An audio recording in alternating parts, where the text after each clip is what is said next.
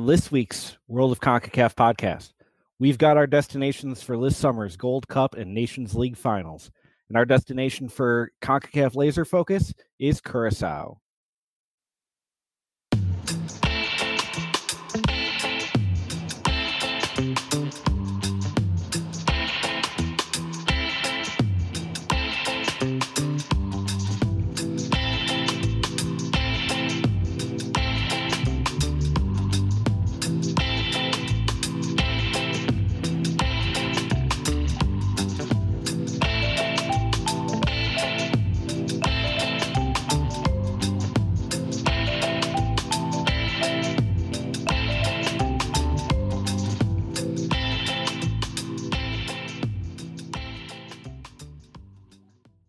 All right, welcome to another edition of the World of CONCACAF podcast.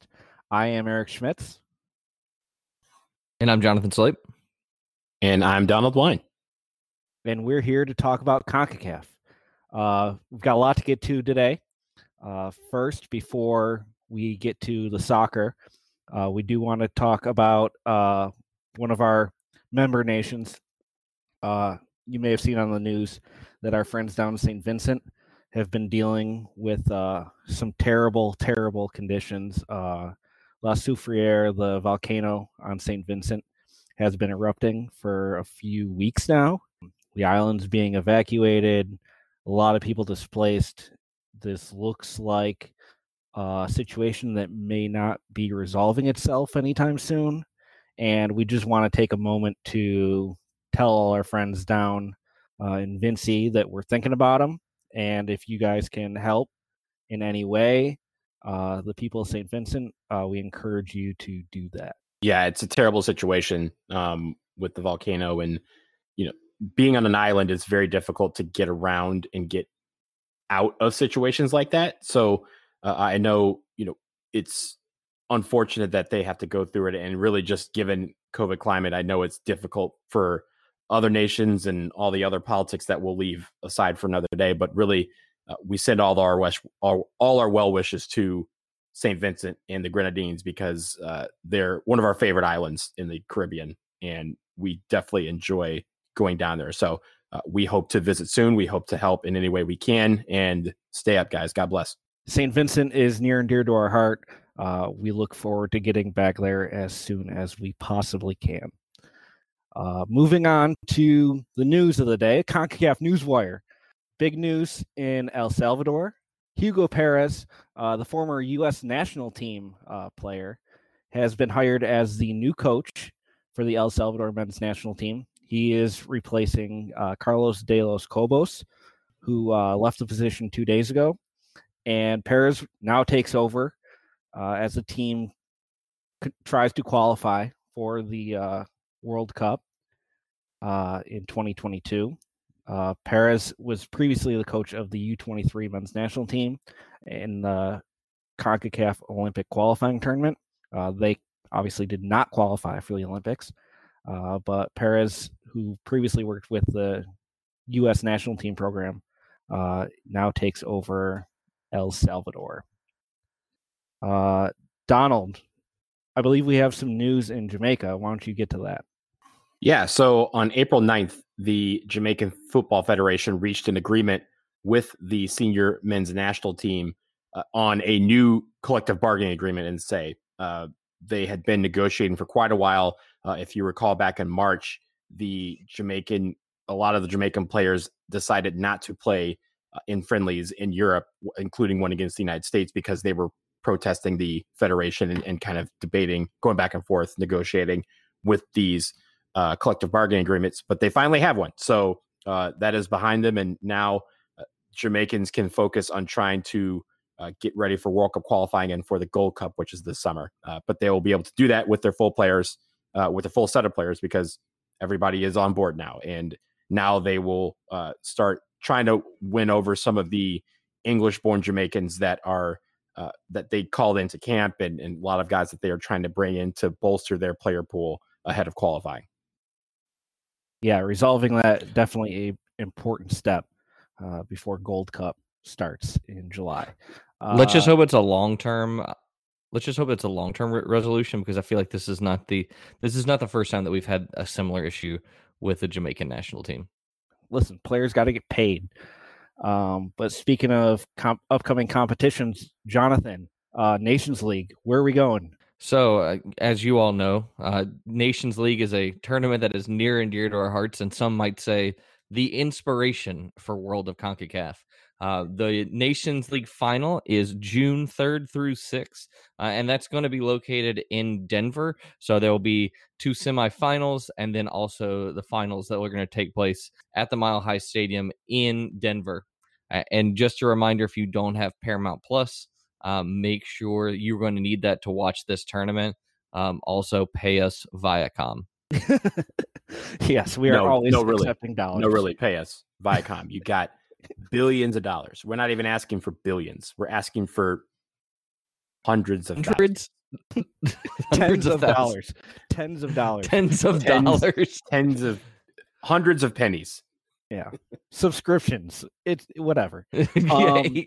I do love the fact that they chose one central site for this. Playing both semifinals on the same day in the same stadium, and then having there's a third place game as well before the final. So it's 2 doubleheaders. It looks like they're going to have a good amount of fans there. I feel like this will be a fun weekend in beautiful Denver, Colorado. I mean, Denver in June, can't beat it. But it should be nice for a lot of fans to be able to travel, people who are willing to travel and see 2 games guaranteed when there really hasn't been a lot of opportunity to see live soccer the last year or so. I think for me, probably one of the things I'm most interested in is the fact that it not only is it's 2 games in quick succession, 3 days apart, but at altitude as well. So I'm very curious to see what these squads look like for all 4 teams and how they handle that altitude. The much anticipated conclusion of what some call the premier sporting event on the planet. I mean, some people are us, but some people say it. Those some people are right too. Those some people are right. Also, getting host cities announced is the 2021 Gold Cup, and we've got locations for that. We don't have a full schedule quite yet, but it looks like the southern part of the United States, primarily Texas, are going to be seeing a lot of CONCACAF soccer this summer. Arlington, Texas, Houston, Texas, Dallas, Texas, Austin, Texas, Frisco, Texas, Kansas City, Kansas, Orlando, Florida, and Glendale, Arizona will be getting the preliminary games for the Gold Cup, the group stage. And the final for the 2021 CONCACAF Gold Cup will be taking place in fabulous Las Vegas, Nevada. Gentlemen, how long have you waited for a big soccer game in Las Vegas? Apparently not long enough, because they're making us wait even longer for it. But yeah, it's going to be a great final, at least the finals location. I know a lot of people are excited about that, but you got to play the games first to get there. And we definitely will. It'll be interesting to see what squad Greg Berhalter rolls out, because he said he is not bringing his A squad to the Gold Cup. He wants to rest them. But guys, you'll hear it here first. Here are my guesses as to where the United States will end up playing: Kansas City, Frisco, Austin. And then for the quarterfinals and semifinals, they will be in 3 places: NRG in Houston, Jerry World in Arlington, and then State Farm Stadium in Glendale. Of course, the final being in Las Vegas. I think the semifinal, one of them would be in Phoenix, just because all you have to do is get on a bus and drive 5 hours and you're in Vegas. I do want to say that I feel like this tournament, while the second most premier CONCACAF tournament or tournament in world football, it may be the one that Eric had a hand in setting the final. We know Eric's love of Las Vegas and combining CONCACAF with Las Vegas. I mean, you couldn't ask for a better matchup. Unfortunately, you asked how long have we waited? It's going to be even longer for me because I will not be able to be in attendance. I was very much looking forward to my first trip to Vegas being also a CONCACAF Gold Cup final. So unfortunately, I'm going to have to wait on that one. Unfortunately for you, listen, as soon as I saw that map float out on Twitter, within 4 minutes, I had flights booked. 4 minutes. Got right on there, and I booked. I will be gallivanting along the strip that whole weekend. Our listeners may see me if they happen to be there.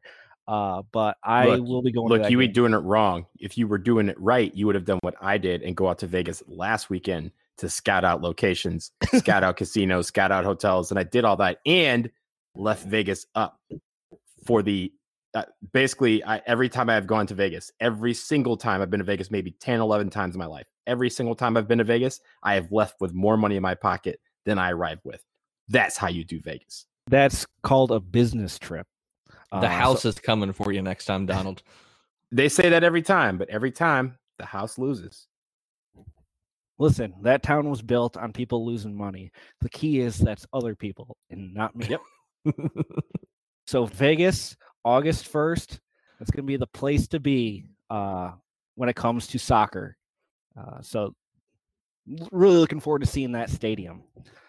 So we got that going ahead, but we've also had some things games happening recently. So let's go to Scoreboard Watch. First off, we're going to get to the CONCACAF Champions League.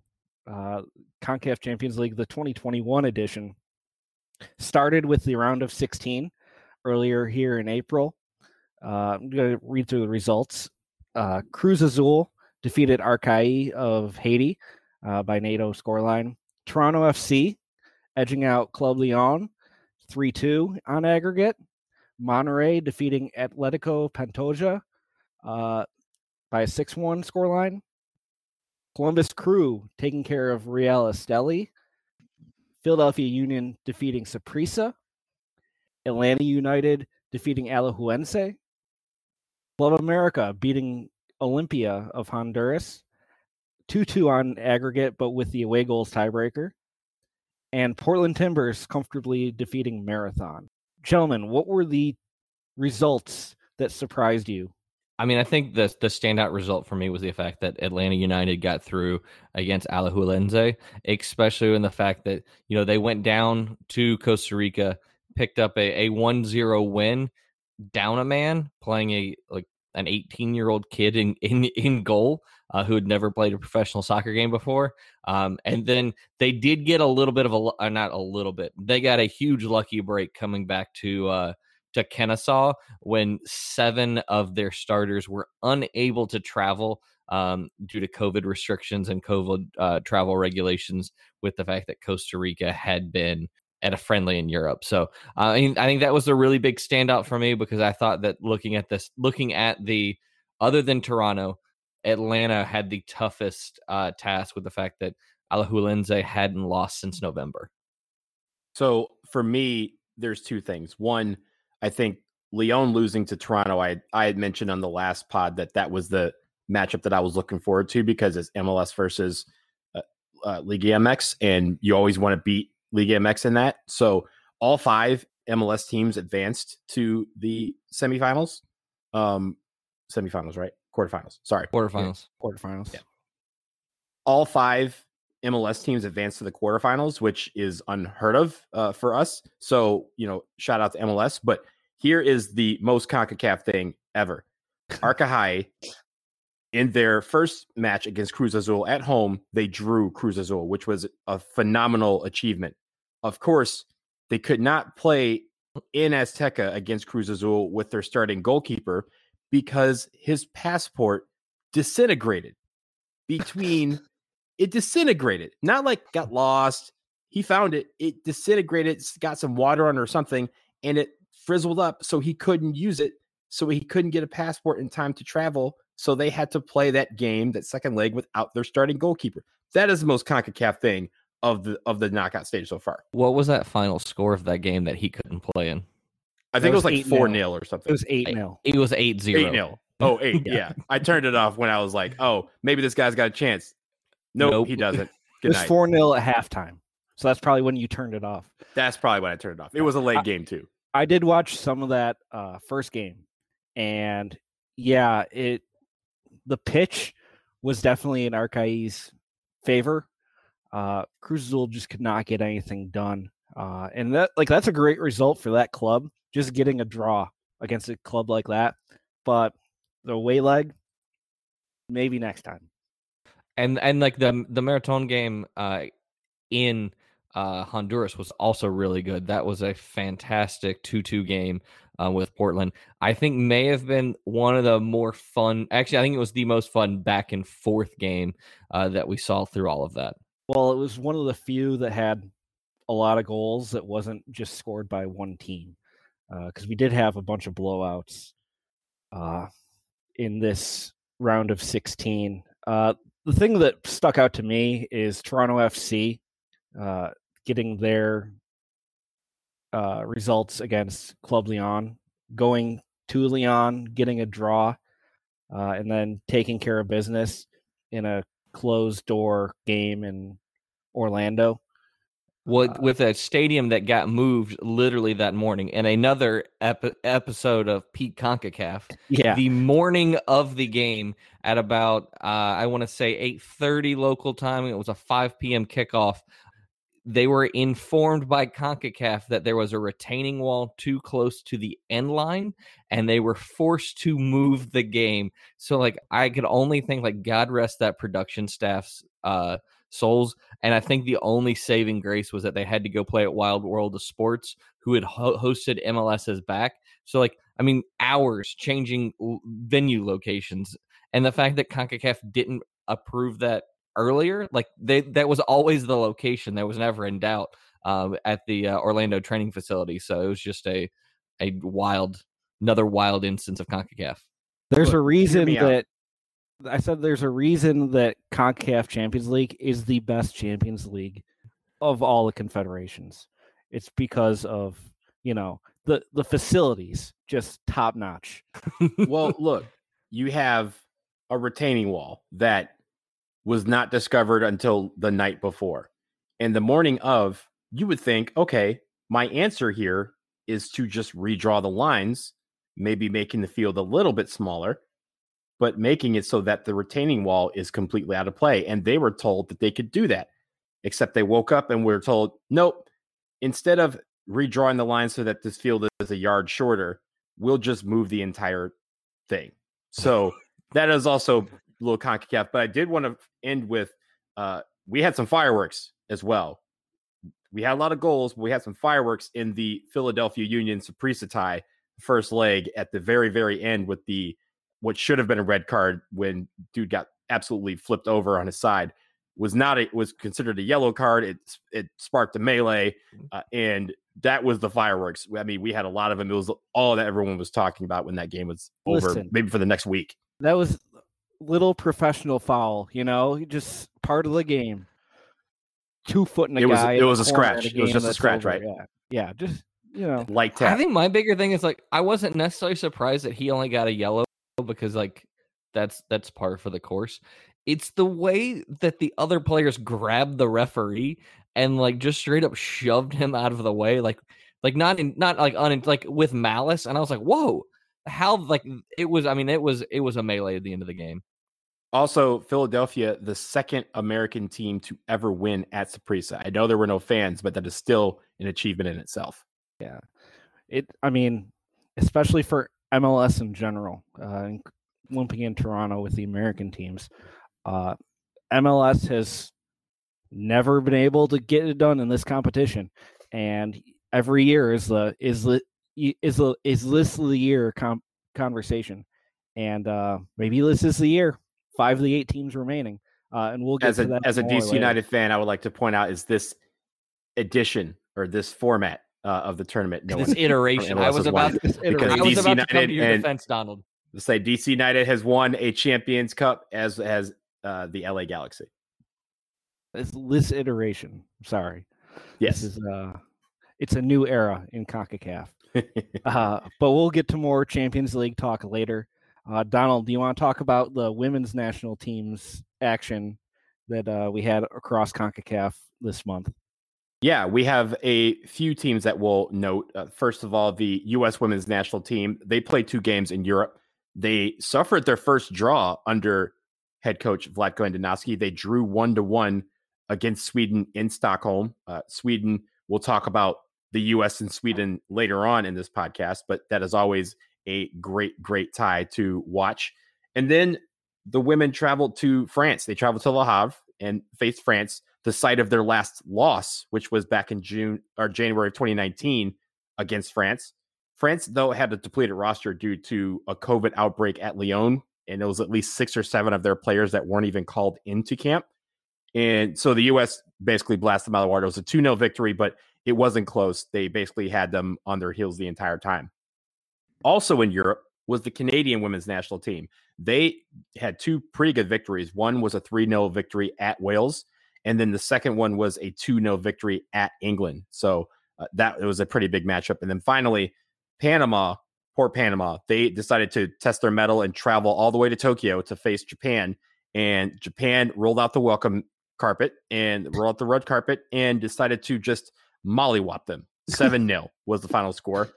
Panama, they got to see Tokyo, which a lot of people haven't been able to do this past year, but they got to see the ugly side of Tokyo as balls kept entering the net one by one by one by one by one by one. It's a tough loss there, but good results for Canada.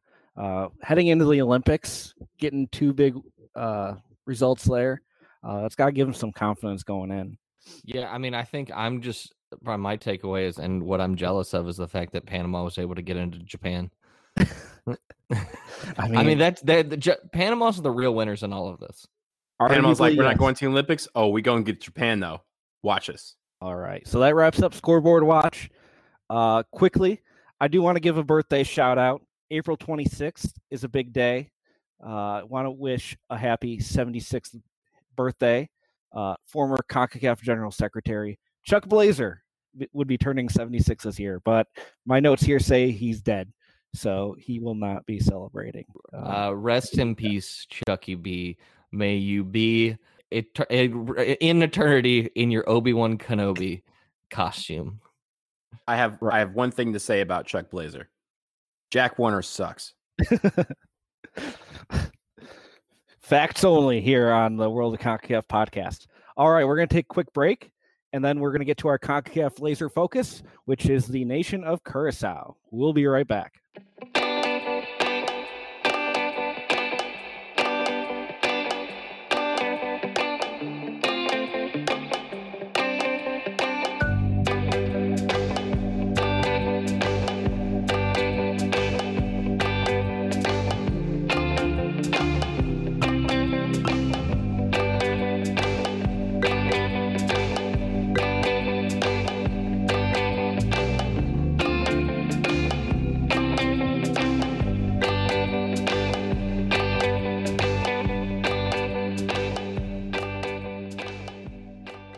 All right. This week, our CONCACAF laser focus is the nation of Curacao. Donald, can you tell us about Curacao? Yeah, I'd love to. It's a place that I have been before, and I'll discuss a little of what I saw at the end. But it was settled by the Spanish in 1499. Now, this is when, back in the day, way, way back, when the Netherlands was actually a part of the Spanish Empire, and the 2 empires are kind of combined. Over time, the Spanish colonized Curacao, but then they found that agriculture on the island was difficult to maintain.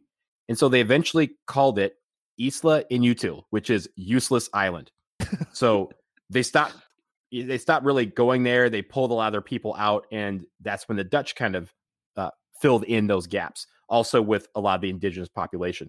The Dutch eventually separated from Spain in 1581, and in 1621, the Dutch West India Company was chartered. Now, the Dutch West India Company, or WIC, they used Curacao as a trade base and for privateering, mostly for salt production to kind of preserve fish and other items.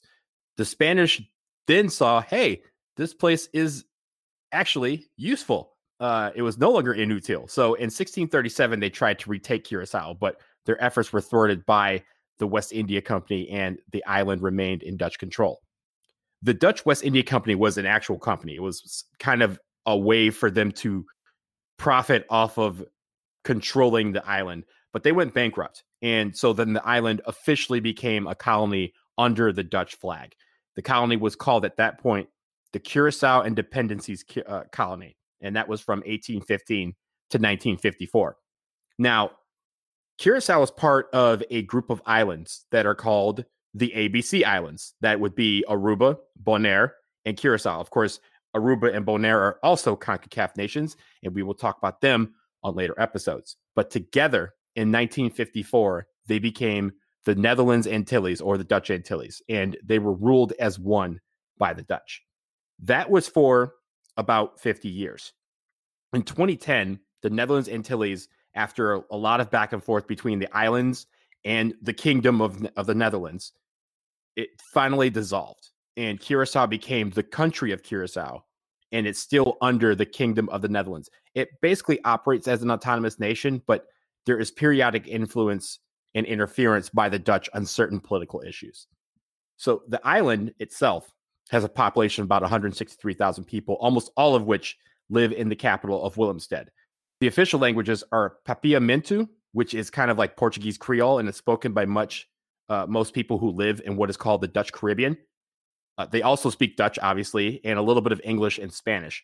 Dutch is the language most used for business and legal matters, but over 80% of the island consider Papiamento their first language. Again, some people also speak Spanish as well as English. English is an official language of Curaçao. Their national sport is not soccer. Their national sport is baseball, kind of like our national pastime here in the United States. They love the game, and their most famous team was the 2004 Little League team, which won the Little League World Series world title over Thousand Oaks of California. That team that was absolutely awesome, and then they ran into a machine in Curaçao. It was kind of an upset. But there are several players who play in the major leagues here in the United States, including Didi Gregorius and Jurickson Profar, two guys who have been outstanding over the years. The local food is called criollo, which is kind of basically like Spanish Creole food. So there's a lot of popular dishes, a lot of stews, papaya, goat, beef. There's a giambo, which is kind of a soup made from okra and seafood. And then there's a lot of things made out of fish. They love fish. And the ubiquitous side dish is plantains, fried plantains, of course. So everywhere you go, most dishes will have a side of fried plantains next to it. Now, let's get into what you came to hear, and that's the drink. There is the national beer of Curaçao, and that is Amstel Bright. Not Amstel Light, Whoa. Amstel Bright. It is brewed using desalinated ocean water to form a pale lager. It is one of two beers in the entire world that uses desalinated water from the Caribbean as their main ingredient. But Curaçao's greatest creation is Blue Curaçao. Hey. Blue Curaçao, the liqueur, is made with dried peels of the laranja, which is an orange-type citrus fruit that is found on the island. The flesh of the fruit itself is something you cannot eat. It's so bitter, they consider it unpalatable. But the aroma that you get from the peel is incredible, so they use that to make the liqueur. The liqueur that you see when it's produced is actually colorless. And on the island of Curaçao, you can buy colorless Curaçao. It's still called Curaçao, spelled like the country, but they add food coloring to create its legendary blue color. You will also see some in orange on the island as well, but blue is the one that you will find for Curaçao's most famous liqueur here in the United States and really all around the world. And I've been to Willemstad. Yes. Was there a reason they started putting the blue Curaçao, the blue food coloring in there, or is it just kind of a marketing thing? I will get right to that. So when you go to Willemstad, there's one thing that is striking about the place, and it's the architecture. And the buildings and homes are all painted in very bright, very vibrant colors. You have a lot of orange, yellow, pink, neon green, light blue. And so because of that, part of the marketing scheme was, if we make it colorless, it's going to be like every other rum or every other vodka or every other gin that's out there. But if we make it blue, it makes it vibrant, and it makes it something where people will be able to see it on the shelf and recognize that it is the national product of Curaçao. So that's why they started doing it. Again, later on, they added the orange as well because of the orange flavor. But for all intents and purposes, the blue was made just like their architecture because they wanted to stand out and be vibrant amongst its competitors. Nice. Well, I have to say, as we say on this podcast, that sounds good. So I'm looking forward. It is very good. Have you had? I know you said you've been there. Did you have the Amstel Bright? I did not have the Amstel Bright. I tried several kinds of Curacao, but the one thing is there is one that is like the national product. There's a couple like offshoot brands, but there is the national one, and that's the one I ended up bringing back. It's very expensive. Down there is cheap, but here in the United States, you'll probably find a bottle for like $50, which if you've bought Curacao before, you're buying Curacao for like $8, $9, $10 maybe. But this is expensive. But because it is the official product of Curacao, all the other ones are made not on that island, all the ones that are cheaper. But if you want to get the real deal, you're going to pay a little bit of money for it. I will say it is very, very good. You can't taste the difference between the stuff from Curacao and other ones that are made. But if you think about it, when you add stuff that's in orange or in pineapple or other citrusy fruits, that is where the real deal will come in. That's where you're going to find that flavor, because that aroma from that Laranja plant is going to be what basically radiates throughout the juices that you put in there, the pineapple or orange juice or other citrus juice. And that's what makes it worth the buy. Getting thirsty just listening to it. All right. Enough about the booze. Let's get to the soccer. Jonathan, tell me about soccer in Curacao. So, as Donald said, the nation of Curacao, as it currently stands, it has been both an independent nation and a Dutch colony. And so that kind of plays into the fact with the National Federation. So previously, there's been 3 national federations, including the current one. There was the Curacao Federation, the Netherlands Antillean Football Union, which I must say maybe the best name. And that was formed in 1958, and that was a merger of the Aruba Football Federation, the Curacao Football Association, and the Bonaire Football Federation. So Bonaire they joined last. They joined in 1963, but they stayed as a group and as the Netherlands Antillean Football Union. Yes, Donald. I just want to say that the Bonaire Football Federation, it's clear that they just want to join because they are everyone's BFF. Oh, I wish Moving on. I wish I could grow. Yeah. Listen, So we don't need the other bad jokes in this podcast. It was there. I had to do it. I'm sorry. I mean, I'll allow Thanks, it. Dan. But continue, Jonathan. They were both a FIFA affiliated member and then also a CONCACAF affiliate. So 2011 they fold, and then we move straight into the Curacao Football Federation. They are the current organizers of the national football teams and the local league. So the local league, it is a one pyramid team. There are 10 teams. And it is the Curacao Prome Division. Not going to go through any of the teams at this point because that's going to come in later when we talk real team, fake team. So stick around for that. And then moving on to the women's national team of Curacao. Actually, there's not a lot of information on this. They have played a total of 8 games or 9 games. 9 were scheduled. One was canceled. Most recently, they last played. They've been undefeated since 2018, with their last game being a 1-0 win over St. Vincent and the Grenadines in 2018. Their highest ranking right now their highest ranking was 127 in 2011, and we are now they're at their lowest at 162. So hopefully we will be beginning to see, as we keep talking about this, seeing more of these island nations investing more into the women's game, and seeing that grow with inside of CONCACAF. Yeah, it's hard to build up your FIFA ranking when you're not getting any games in. Being quiet and not having any games will not help you grow your program.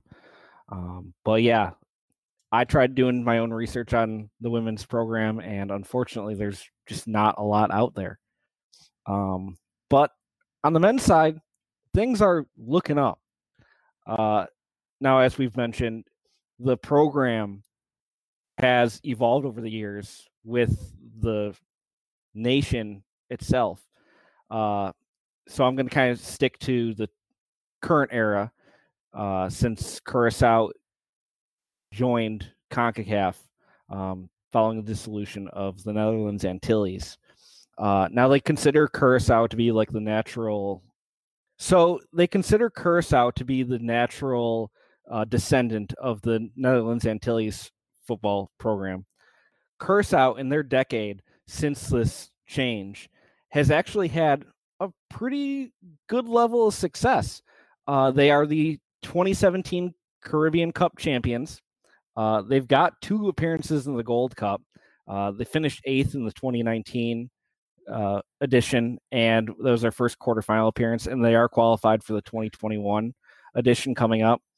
In Nations League, they were members of League A. They finished second behind Costa Rica in Group D, so they're going to maintain that League A status for the next edition of Nations League. Earlier this year, when beginning World Cup qualifying, they were able to get 2 solid results.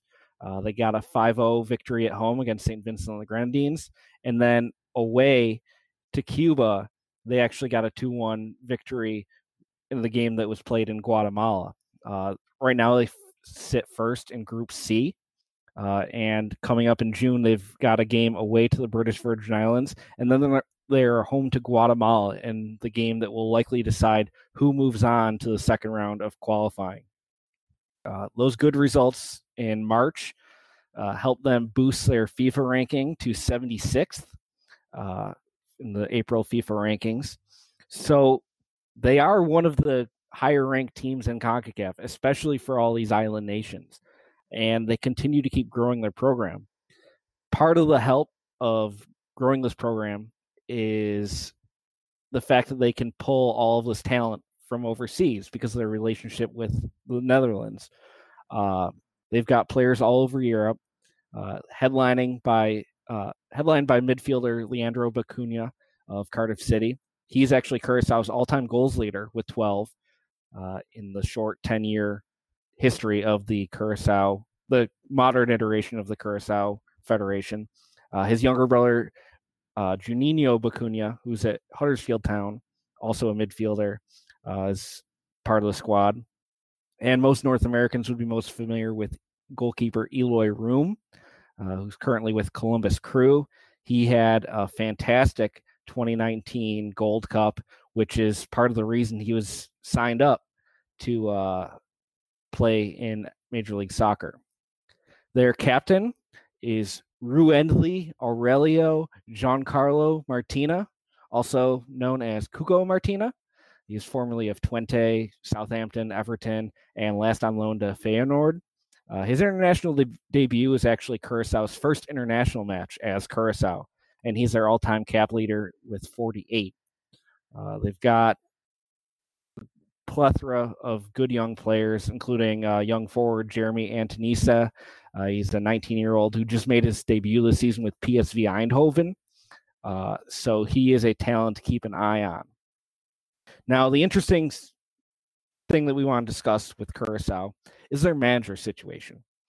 So in the 10 years since they dissolved Netherlands Antilles, they've had 7 managers in those 10 years. They had a few local guys, and then the first big name to come along was Patrick Kluivert. You know him. He was a player at Ajax, AC Milan, Barcelona, former Netherlands star. He had 79 caps for the Dutch. He was hired in 2015 before qualification for the 2018 World Cup.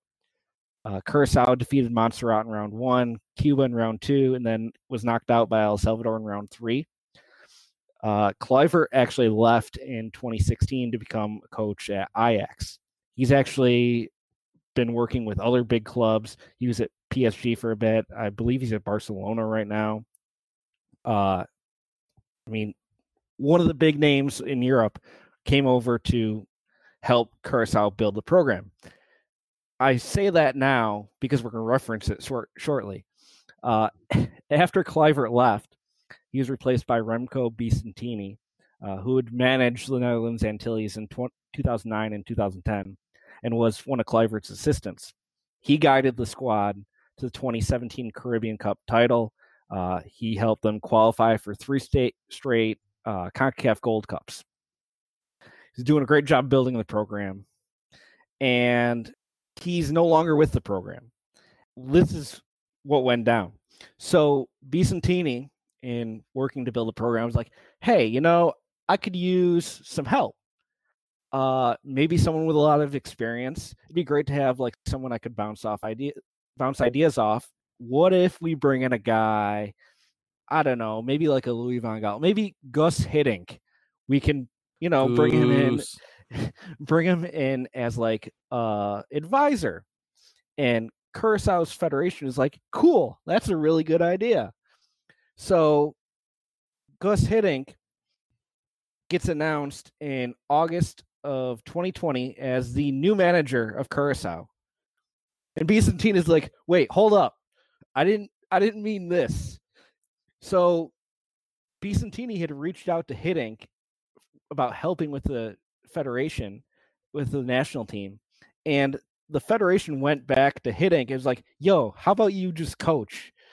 And they negotiated behind the scenes and announced that Hiddink had taken the job without telling Bisentini any of this at all. So Bisentini and the whole team, which had no idea that any of this was going on, was caught off guard by this whole situation. Our friend, the king of CONCACAF, John Arnold, actually did a really good piece with Bisentini in his Getting CONCACAF newsletter. Encourage you to read it. But effectively, Curaçao bailed on their manager, who had led them to a bunch of success. And Gus Hiddink, the legendary manager who's been all over Europe, is now Curaçao's national team manager. Obviously, they had a great March. They have big games coming up in June. They've got the Gold Cup coming up in July. And, they've got a good look at advancing and qualifying.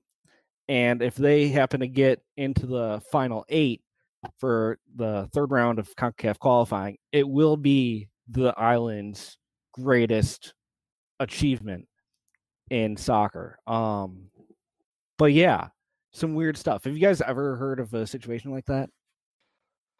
Yeah, basically, I feel like they just forgot to fire him, right? Like, there's a lot of times we're like, hey, we got a coach, and like, oh, all we got to do is fire this guy first, and then we'll wait a couple of days, and then we'll announce this new guy. Like, oh my God, we started talking to this new guy, and everyone knows, like, yo, you clearly had him lined up.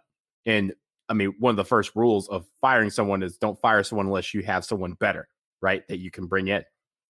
And for this, they just got to tell your boy, like, hey, by the way, that was a great idea that you had, but we're going to fire you and we're going to bring him in. That's our idea. And they just got to tell him, and he found out the way everyone else did via Twitter.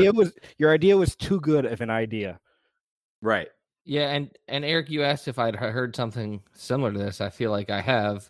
It's every time Gus Hiddink has taken another job. Yes, I think primarily his multiple stints at Chelsea. It is absolutely wild to have the former head coach of the Netherlands and former head coach of Real Madrid to be coaching a nation in CONCACAF, regardless of who that is. And that doesn't even begin to include all of the other teams that he is he's coached.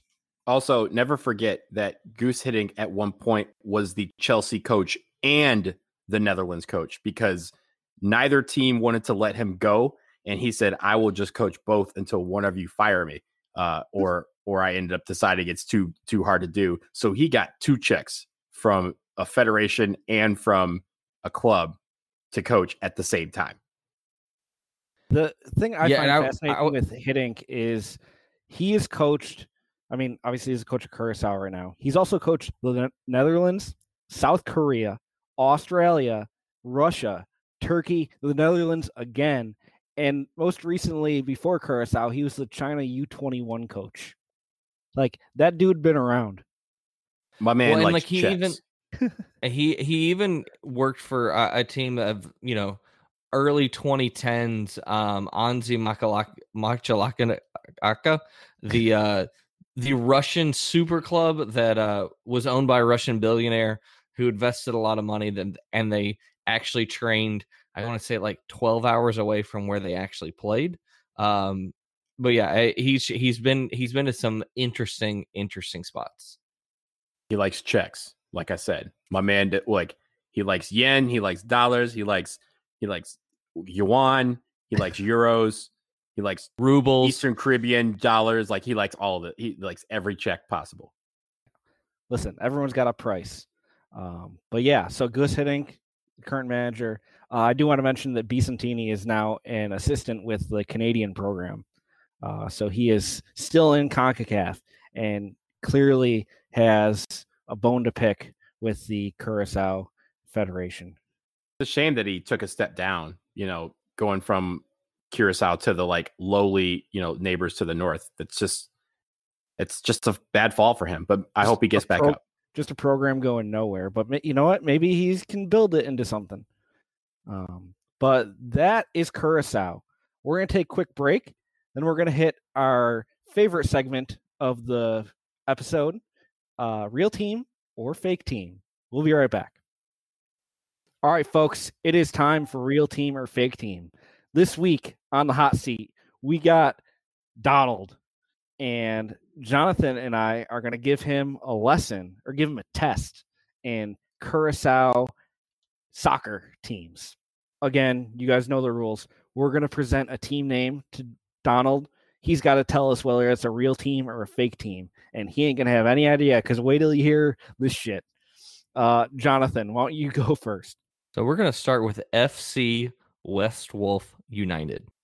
FC West Wolf, is that 2 words or 1 word? That is 2 words.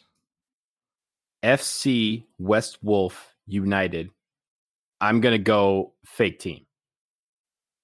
That is a real team. They are currently in the top division, and they last year finished in, I think, 5th. I don't like them because they're actually well-named team. That's why I went against them, because CONCACAF doesn't have well-named teams. 0 for 1. All right. Next up, SV Victory Boys. SV Victory Boys? Yep. Is that with a Z or with an S? S. That's definitely real. That is a real team. Yeah. Based in Williamstead, SV Victory Boys is finished 8th in the Pro May division in 2019-2020. They have no champion. They're Victory Boys, but they have 0 championships. They finished runner-up 4 times last in 2005, and they opened their 2021 season with a 2-2 draw versus Centro Barber on March 7th. They don't do Zs. They don't do boys with Zs in Curacao. I know that for a fact. We'll find out. Jonathan? Real Antilles. Fake. That is correct. All right. Donald, 2 for 3. They ain't real. There is a Real Buena Vista, but there is not a Real Antilles. It's a fake Antilles. All right. Up next, SV Atomic. SV Atomic? Yep. Oh. And this is bad because the SV part is what's stumping me, because seeing that they're Dutch, they love them some acronyms in front of a real name. So SV Atomic, I'm going to go fake. SV Atomic is a real team. They finished first in 2019-2020. They finished first in the Segundo division, but they were knocked out in the Kaya 6th round, so they did not get promotion. This year in 2021, they won their opener and recently fell to UD Taracara on March 8th. I should have gone on my gut. I've pieced it all through and talked myself out of it. 2 for 4. All right. So your fifth one, CRK SV Young Holland. I'm going real because that's a lot of acronyms, and Holland's in there. Young is irrelevant. That is a real team. They are the current holders of the Premier Division. Finally. So we're at 3 for 5. You had 4 your first time, right? I did. Yeah, he did. So pressure is on. But he still has more than Eric did last time. That's true. Thank you for bringing that up, Jonathan. I think I was 2. Right. So I had 2. 3 is more than 2. So I'm just splitting the difference here. Go for the money now. Enough. All right. Your final team, Caribbean International University. Caribbean International University. That's right. I know for a fact that Caribbean International University is not there. And I know that for a fact because I have no idea what that is. It just sounds like it's not on that island. So I'm going to go fake. That is a real team. Caribbean International University finished third in the Tercera Division in 2019-2020. Talk myself out of it again. See how I be doing this? See? 50-50. 3 out of 6, though. That's cool. 50, 3 out of 6. Still better than Eric. It's dragging your average down. I'm at 3.5. That's my average. So, all right. Well, Donald, good effort. Thanks for playing.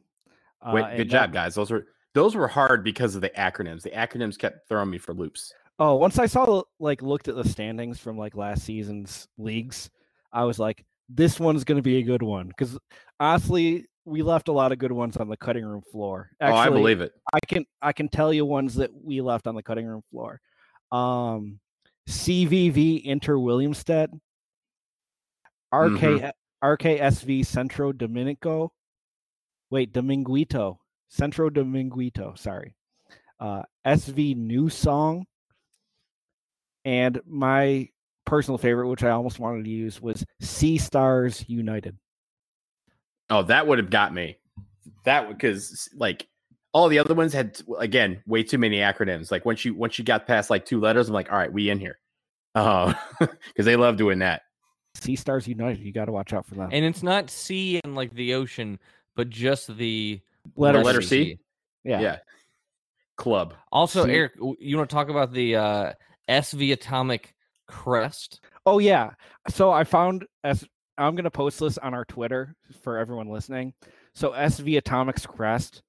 If you've seen the crest for Sky Blue FC in the women's team, it may look familiar because it is the same damn logo. They just copied over the text with SV Atomic. It's in a white box on the logo. And it is literally the exact same.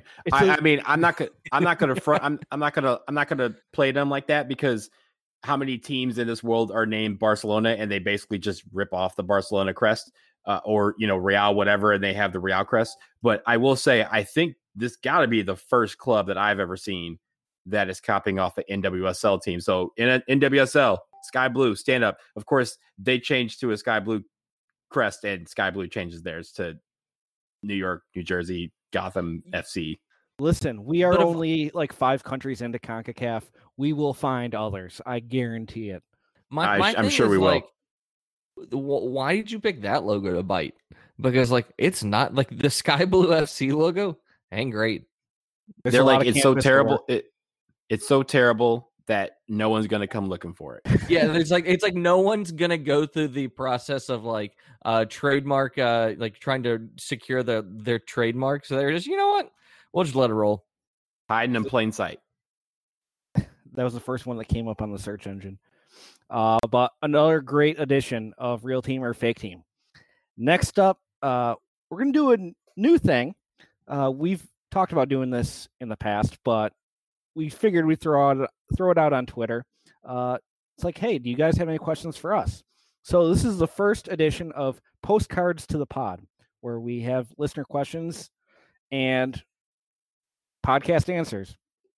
So our first question comes from @Andrew C. Dole of beautiful Buffalo, New York.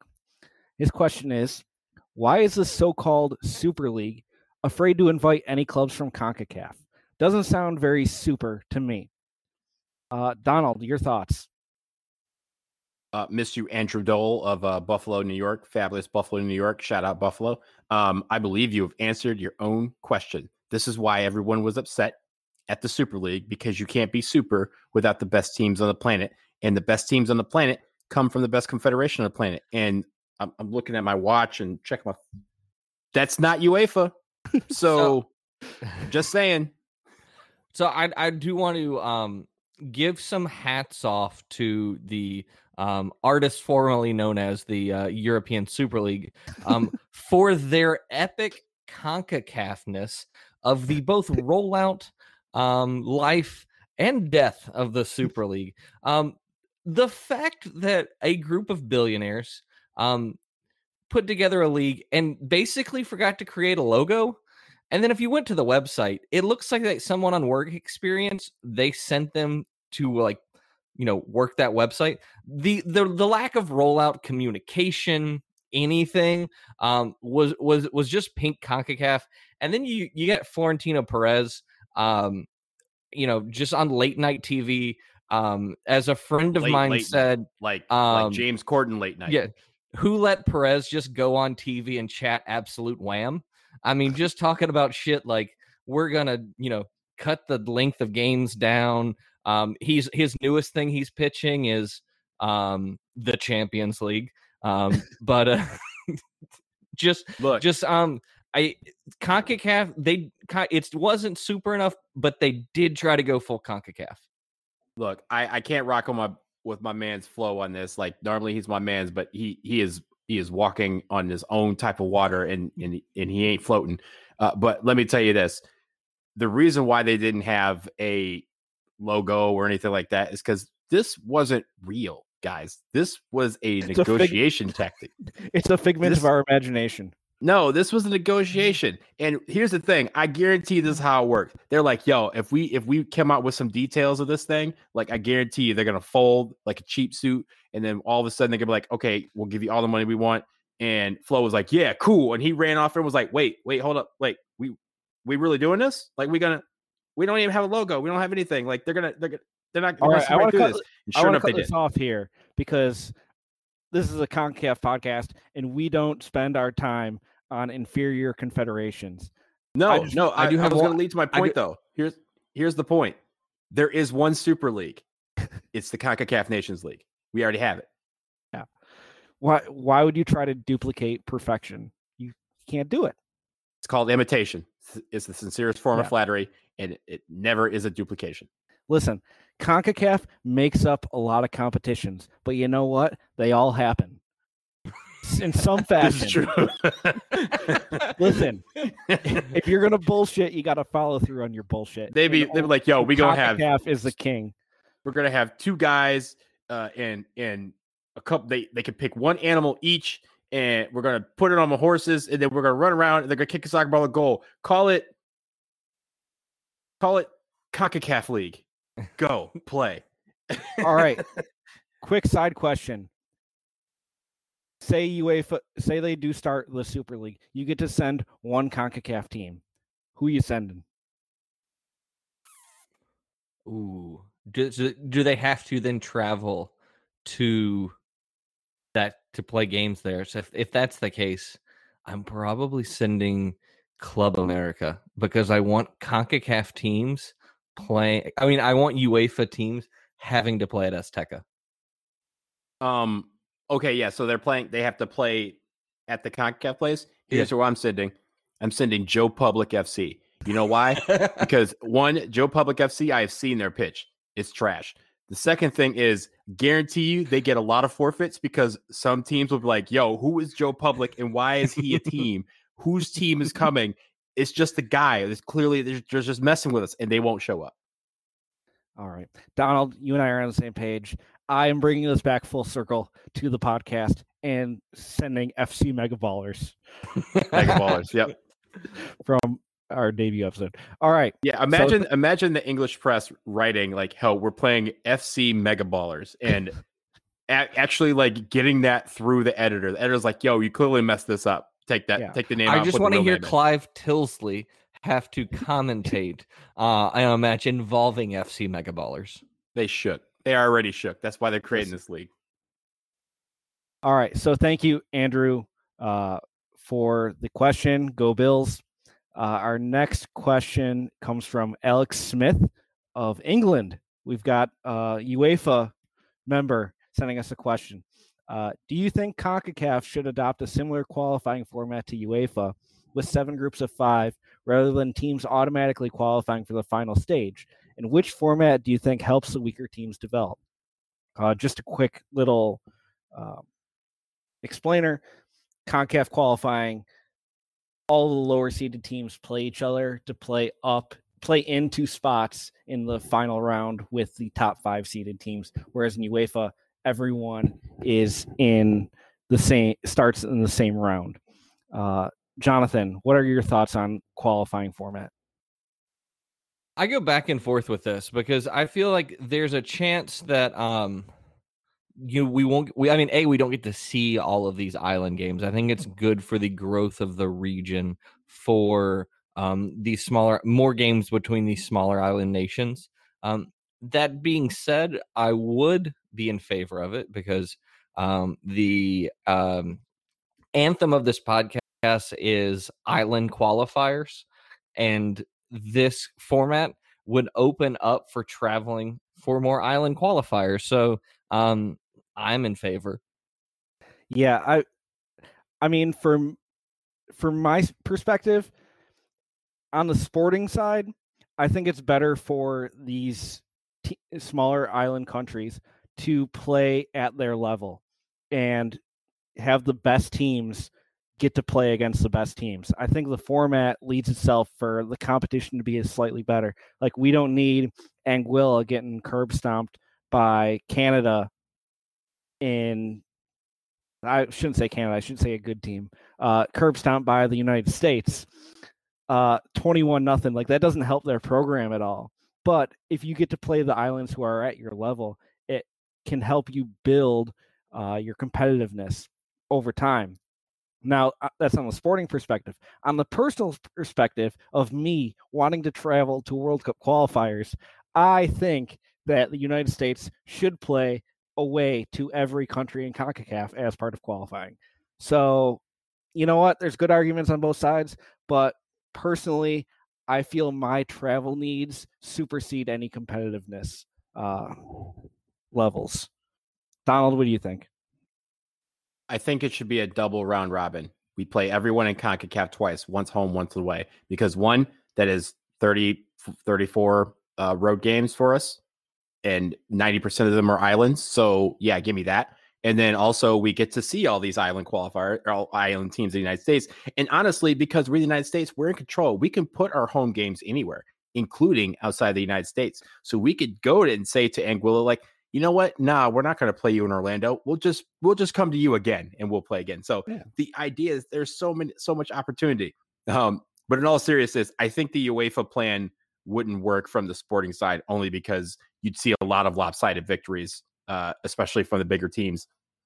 CONCACAF doesn't think that putting like those type of scores out there helps the confederation in the eyes of Europe or South America.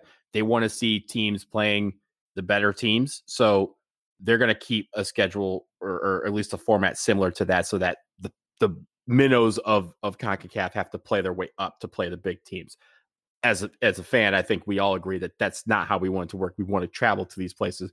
We want to test ourselves against, some of these teams on some of their fields and being in some of these environments, because that's a great test. It's a unique test, but I just don't think CONCACAF would ever go for that. Yeah. All home games in the Florida Keys. That's fine. Key West. Shout out Conch Republic. So those are our listener questions. Thank you guys for submitting. Really appreciate that. We will be doing this again, and we will definitely reach out on the socials when we are soliciting good questions like this. So that was Postcards to the Pod. Finally, let's go to what's next. And we've talked about some of the things coming up. Nations League. We've talked about Gold Cup. More information about those events are going to be coming soon. But recently we did have the draw for the Olympic Games this summer. Jonathan, do you want to tell us about the men's groups for the CONCACAF teams in the Summer Olympics? Yeah, so we got it's 4 groups of 4. So Group A, we have Japan, South Africa, Mexico, and France. Group B is New Zealand, Korea Republic, Honduras, and Romania. Group C, Egypt, Spain, Argentina, and Australia. I really would say that one's probably our group of death. And then Group D is Brazil, Germany, Ivory Coast, and Saudi Arabia. Now, do you guys feel like this was a good draw for either of our CONCACAF teams? I think it was, especially for Honduras. I think Honduras, they can get out of that group with South Korea, New Zealand, and Romania. I think South Korea will be the tough team because they like to send kind of a loaded lineup. And I think given that it is in Japan, they want to put on a good show. When it comes to Mexico, obviously they're a strong team when it comes to the U23s, and who knows who they would bring up for their overage players. But going up against host Japan and also having France in there makes that a really difficult group, and it's not guaranteed that Mexico gets out of that group. I think they eventually do, but I don't know who will join them out of Japan or France. I think South Africa is the one that's kind of the whipping childs of this group, though. Yeah, when I saw that group, I definitely think Mexico and Japan are fighting for one spot. Like, I would assume France is getting through. But yeah, like, I would put money on Honduras getting out of Group B. That's a really great draw for them, and they've proved that they are competitive at this level, especially even at this stage. So that is the men's side. Donald, do you want to tell us about the women's side?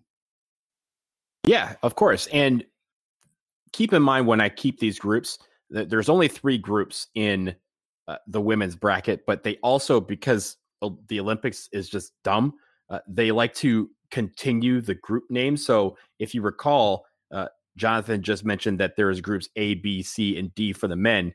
The women's groups are groups E, F, and G, because why would they start over? They just continue. So in Group E, you have host Japan, you have Canada, Great Britain. Remember, England qualified in this spot, but it is a Great Britain team in the Olympics, and Chile rounds out Group E. In Group F, we have China, Brazil, Zambia, and the Netherlands. And then in Group G, G as in golf, Sweden, the United States, Australia, and New Zealand, which is a pretty difficult group for the United States. If you figure out that Australia and Sweden have always given the United States fits over the years, and New Zealand is also a formidable opponent. We've seen them quite a bit, and literally death, taxes, and Sweden in a major championship. That is certain when it comes to U.S. women's national team. They always draw Sweden at some point in every major international tournament. They were in the group stage, in the same group as Sweden in the 2019 World Cup. If you recall, back in 2016 in the Olympics, Sweden knocked them out in the quarterfinals. They were in the 2015 World Cup, 2011. I keep going on because literally every single time we end up with Sweden, it's just a formality. So that'll be another great matchup between those two teams. Yeah, I mean, and when you look at these groups as a whole, there is no easy group with there only being 12 teams, 12 women's teams in this. There's not really necessarily an easy group. And, looking at Canada, I think they have a really tough. I mean, I would say Chile is probably the toughest team. I mean, the easiest team in that group. But I mean, Canada up against Japan is going to be a great match. And then it's just going to be interesting to see how that Great Britain team is brought together. We know how good the English national team can be on the women's side. But we probably get a chance to see some of the people from NWSL, like Jess Fishlock, maybe getting being Welsh and getting a chance to play in a major tournament. But I think for both of the CONCACAF nations here, it's going to be some really great games. It's just a shame that so many of these games are at times at 3:30 in the morning. Yeah, time zones are one of the things that popped out to me, especially with the U.S. group, is having Australia and New Zealand there. Like, they'll be a little bit more acclimated to games in Japan than for the players from the United States. I mean, I guess Sweden really wouldn't have much of an argument either. Although I would say on the other this, side of the world. Go ahead. I would say this: the United States is more than equipped to handle the climate of Tokyo, given that Tokyo is a very hot and humid climate in the summer. They play games in Texas all the time. They play games in Florida all the time. They play games in California all the time in the summer. Our ladies are more than ready to handle the heat and humidity that they will be facing in Japan. And I mean, the other thing to point out is there's only 12 women's teams in the tournament, so third place teams will advance depending on how they finish.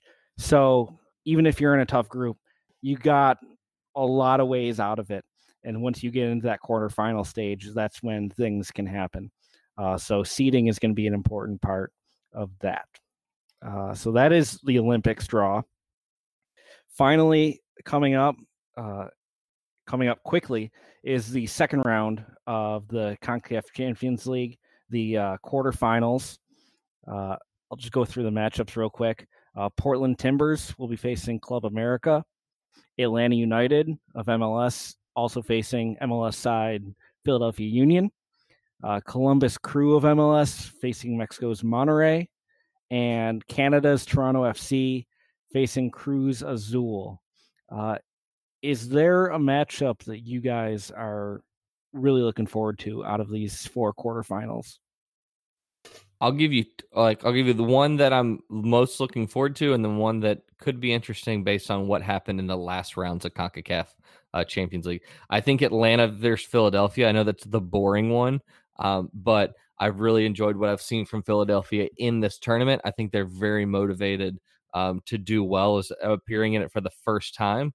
But then looking at the Columbus Monterrey game, we saw Aiden Morris have his season ended with a non-contact injury last round, and Kevin Molino's out. So Monterrey is in a great spot against a Columbus team that is going to be a little banged up. So I think those two games could be really, really interesting. Yeah, we have 3 MLS versus League MX matchups, but I think the biggest one is Portland Timbers versus Club America, because Club America is Mexico's team. Yeah, some people in Chivas may think that as well, but they are, I mean, for all intents and purposes, Club America is one of the biggest teams, if not the biggest team in Mexico. To knock them out in the quarterfinals would be an incredible feat for Portland Timbers, who are playing very, very well right now. So if they're able to do that, it would create a situation where possibly, and even, given the other ones, you'll have at least 2 Major League Soccer teams in the semifinals, and would guarantee one of them makes the final. So I'm looking at that matchup as the matchup of the round. Yeah, and I think looking at just the Mexican teams in general is, you have Cruz Azul in first, Club America in second, Monterrey in fourth. So these are the best teams in Mexico that these teams are going up against. Yeah, no, the Columbus Monterrey. I mean, Columbus is supposed to be one of the best teams in MLS. I mean, they're defending champions. Like, if you think MLS is the league that deserves to be on the world stage, that they can put teams into the final, then you got to have your best team be able to do it. Monterrey is a really good test for them. But yeah, I think the most entertaining one is going to be that Portland Club America one. Portland, I mean, that's a very competitive team with a long history of good performances and things like this. I think the one thing about the Portland Timbers match that will be, or that leg that will be interesting to see, is whether Diego Valeri will be back. He unfortunately just lost his father yesterday, so I'm sure he'll have to depart to go back to Argentina or wherever for any services that needs to be taking place there. So our hearts with him, but it'll be interesting to see how that transpires and when it does, and whether he would be available for those games, given that he probably would have to travel out of country and then come back and go under quarantine. So we'll see what happens there, but that will obviously really impact the tie, especially the first leg, if he is unavailable to play. Yeah. And just looking at the schedule real quick, the Toronto Cruz Azul matchups, Toronto is actually hosting the first leg. I'm not sure where that's going to end up being that Toronto is not playing in Canada right now. So I'm assuming that's going to be somewhere in Florida. So I wonder how Cruz Azul is going to adjust to that. Because if Toronto can get a good result in that first leg, the second leg is scheduled for the Azteca on May 4th. We will see how that goes. But CONCACAF Champions League, the best Champions League in the world. Maybe if the Super League ever happens, maybe it'll be one of the last ones standing. Look, I bet you that they host that first leg at like a Waffle House or something. Just do some street ball, man. Like throw some grass down in the parking lot. You know, Waffle Houses have some big parking lots. Just throw those down and give it a go. There won't be any retaining walls. You may, run into a waffle, but I think CONCACAF would appreciate that if they were ever to eat said waffle, they would understand. And here's the thing. CONCACAF is based in Miami, so they know the drill. And the fact is, there's going to be some weird fields in this, and the weirdest one may be wherever Toronto FC ends up playing. CONCACAF Champions League, catch the fever. All right, that wraps us up for this edition of the podcast. If you aren't following us already, make sure that you're following us at PodCACAF on Twitter, Instagram, Facebook, any of your social medias. Again, that's PodCACAF, POD-CACAF. You can email us any questions at podcacaf@gmail.com. And make sure you rate, review, subscribe, share, do whatever, tell your friends that you found this wonderful podcast about the most wonderful confederation and the most wonderful sport. Jonathan, do you want to share where people can find you? Yeah, you can find me on Twitter at JSlapeSSP. Then you can also find me at Speedway Soccer and Broadway Sports Media covering Nashville SC. We did actually most recently, last week, we did talk to a CONCACAF national, a player from a CONCACAF national team. We talked to Alistair Johnston from Canada, and even got a little bit about what it was like getting his first caps for Canada. Nice. Donald? And you can find me at BlazingDW. That's BLAZINDW, available on Instagram and Twitter. Find me there. Also, you can catch me. I am a co-manager at starsandstripesfc.com, which is the SB Nation blog covering the U.S. men's and women's national teams. So you can find me there. Also, run a podcast over there, the Stars and Stripes FC podcast. Yeah, make sure you listen, rate, review, subscribe, everything. If you're on Apple Podcasts, please leave some salacious reviews if you get the chance. Make sure you tell everyone how much you enjoy the podcasts. Really appreciate you guys sticking with us for this edition, and we will be back soon with more in the world of CONCACAF.